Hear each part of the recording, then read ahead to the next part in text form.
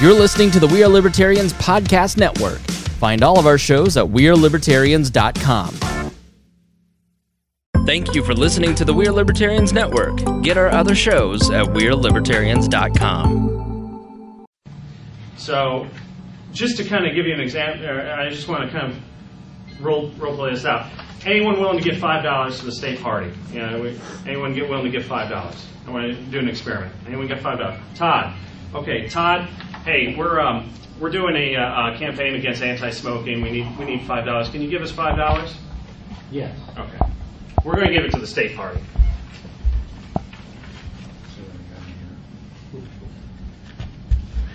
Just give me a couple dollars. It doesn't have to be $5.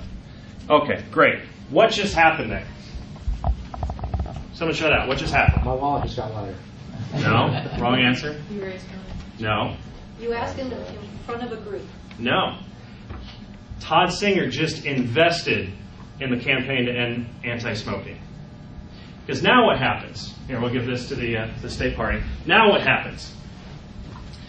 The flyers are done, ready to go out to the bar. So crap, we need people to go out and pass them out. Todd, thanks for giving us the $5. Because of that, we were able to print all these flyers. Can you help us pass them out? Now, Todd, I didn't talk about that the first time I called, but now Todd's invested. He wants to see the campaign do well. So he's going to want to see his $5 actually put to work. He's going to be more eager to help you pass them out. Now, if I had started with that when I first called him, he might have said no to the whole thing. But because I started with asking for money, now he's invested in the campaign. There's no place like home to raise money. One thing that supporters can do, and these can be as simple or as extravagant as you want, is you can get them to agree to host a fundraising event in their home. This can be a coffee. This can be a big catered event. This can be whatever you want. But it's a really good way of reaching out to the people that your supporters know and getting money out of them. Have the volunteer host work with your scheduler and try to pick a date. You need to allow at least 30 days from the time you agree to set the date until it actually happens. Ask your hosts to invite their coworkers, their friends, relatives, neighbors. Suggest having the volunteers look at their Christmas card list. Invite them to have lots of people that a lot more than they think will attend. If they invite 100 people if they invite 200 people, only 30 people show up, that's still a successful event. 30 people giving you money. Decide who's responsible for sending out the invitations. I would submit to you don't want to do it yourself. You want to try to get the volunteer to do it. The invitations, though, need to have the time, day, place, cost, and the name of the campaign where the checks are payable to, and who to RSVP. Are they going to RSVP to you or to the volunteer host? Include both a phone number and mailing address for the checks. Number 4, depending on the type of event you choose to hold, the volunteers may want to denote a suggested dress for the occasion. Is this going to be a fancy event or a casual event? Make sure you mail the invitations at least 3 weeks before the event. Phone call follow-ups and personal solicitation is critical. If you send out invitations, they will be ignored. If you follow up with a phone call, they might actually show up. Set fundraising goals for each event. Tell the person how much you'd like them to be able to raise. Say like $3,000. Now they can decide if they want to invite 30 people for $100 each, or if you want to invite 60 people who contribute $50 each. Some campaigns suggest $100 per couple or $75 per person. It's important to set realistic goals. The event can be as formal or as casual as your hosts wish, whatever fits their individual entertainment style. Choose the event which maximizes the resources your hosts have available and will make money for the campaign. You want your people to enjoy themselves, so try to keep it simple. More party hosts are skipping hard liquor in favor of beer, wine, fruit, juices, and soft drinks. I'd advise you want your contributors to be a little bit more loose than normal. So you want to make sure people get home safely, but you might want to consider having at least beer and wine. Have a registration table for the guests as soon as they walk in the door. Get their name, address, and phone number. Name tags are also important, so you'll quickly recognize the guest. Address the group informally and mingle with the guests. This is hard for libertarians to do. We don't like to talk to people. We just want to think cerebrally or in the head and think about all these lofty goals. And maybe let's do it all over texting. Can we text each other? No. Mingle with the guests. Address the group. Just say a few remarks. Your campaign. This is critical. You will need to send thank you notes out to the guests in a timely manner. When you send thank you notes out, asking for more money. Because when people have given money in the past, they're much more likely to give money in the future. Another way, I don't really think anyone should start a campaign unless they have a fundraising team. A great fundraising effort starts with a strong fundraising team. Raising money is a lot like direct selling, friend to friend, neighbor to neighbor, colleague to colleague. Campaigns without a financial infrastructure won't have the money they need to start a winning race. And the best campaign finance committees have a strong finance chair. This person must be an aggressive, dynamic person who likes to ask for money. Okay, there are a few people out there that do like to ask for money, or are at least willing to ask for money, and has the time to devote to your campaign. These people are people successful in sales. Insurance agents, realtors, stockbrokers, maybe even some lawyers might be good at asking for money.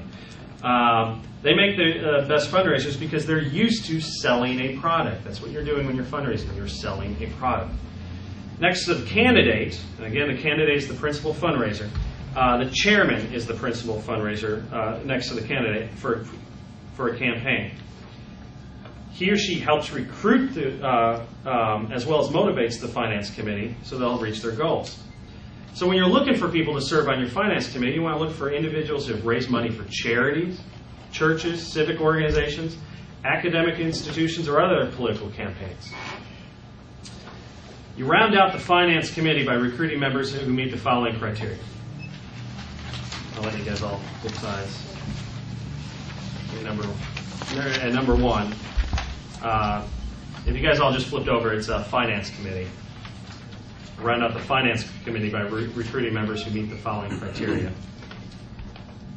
Occupation. Recruit individuals who can network with their colleagues and peers.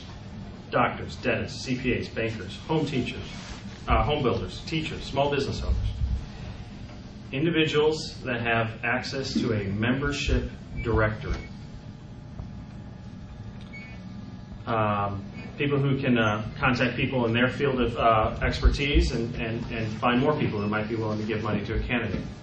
There are more than 4,000, Todd, correct me if I'm wrong, there's more than 4,000 PACs registered with the FEC. Yeah, it goes up all the time. Yeah. Chances are people that you work at companies that have PACs and maybe political action committees. Maybe those if somebody from the company asks them to, they might support your campaign. These are people to have on your finance committee. Number two, geographical. Recruit finance committee members by county, precinct, town, neighborhood. Ask them to raise money from people in that specific area. If I wanted to recruit money from people on the east side, I'd talk to Ed Angleton.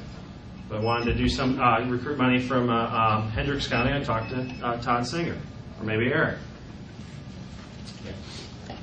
More Eric? Okay. All right. Number three, interest area. This is a good one for libertarians. Obviously, we came to politics because we're involved in specific issues. Gun ownership, pro-life, pro-choice, homeschooling, smoking bans, things like that. They can turn around and raise money from similar people that have the same issues. You want to set specific fundraising goals for each member on this campaign finance committee. Depending on the size of your campaign, Maybe you want to ask each person to raise $1,000. You can create the Libertarian Pioneers Club. You can create the Libertarian Pioneers Club.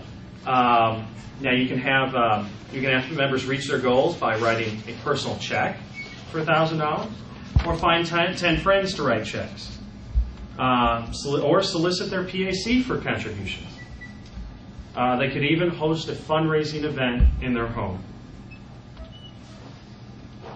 Train your members and make sure each one has a sales package to promote the campaign. You want to check in with your finance committee members often. If members aren't reaching their goals, you'll have to adjust your plans accordingly. That's why it's better to over-recruit finance members. Have a whole committee and just recruit as many people to raise money on your behalf.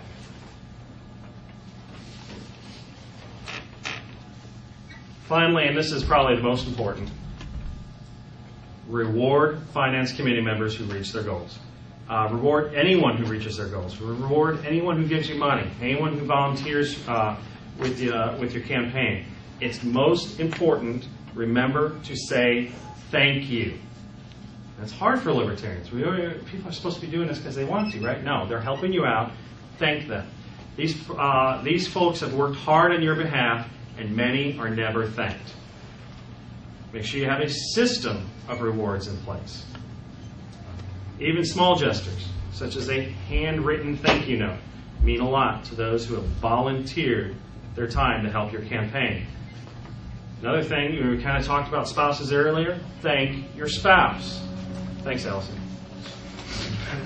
Thank your spouse. I bet you a lot of spouses haven't been thanked that help with campaigns. Thank you note are a truly small act of kindness that sets you apart from other candidates and keeps you in the volunteer's mind. One idea that was thrown out at me, I tried to write it down. Keep donation envelopes around with you anywhere you go. Someone hands you money, put it in an envelope, write the person's name on it, get them to write down their address and phone number and everything, so you can follow up with them later. If you're out and about and they hand you, people might, when you're out and about, hand you money. Or especially if you're at an event where you're asking for money, just carry around little donation cards so that you can remember to follow up with them. Because again, they might be, especially if anyone raising money right now, you started raising, perfect example. Anyone gives them money right now, they're definitely going to give them money next year before the campaign. And now he already knows that they're willing to give them money. So just to round it out, there are two things that win: money and volunteers. Nobody likes asking for money. Obviously, our volunteer resources are limited, so we got to win on the money side. We just got to get used to asking for money, and we need to ask everybody we can for money. Don't try to, and when you go to spend it, don't try to be a Renaissance man. Don't do a little bit of radio, do a little bit of TV, and do some, one direct mail, and do a bunch of yard signs. Pick one major advertising thing and stick with it. When I ran for city county council, we did some TV ads, but we focused on radio. I didn't do yard signs, I didn't do bumper stickers, I didn't do any of that crap. If you're running a statewide campaign, I would challenge you, why are you buying yard signs? You're going to get bugged about it. People are going to ask you for a yard sign, just tell them, no, we don't have the campaign resources for it. We're going to run TV commercials instead. If you're a township race, why are you running radio ads? Those are the ones that should be doing the yard signs, because you can go to every house and put one in every yard. And mailings are popular, mailings are effective, but don't do them unless you can do at least 3 or more. Because it's repetition. People are going to forget. They'll throw away the mail. Eric? At what point do you stop receiving funds? When you're dead? Well, no, that's a good question. After you've closed your campaign. Because here's the thing: it's possible to spend yourself into debt. You actually, and I think Bob Barr's been doing this. If you spend yourself into debt, you have to fundraise after the election.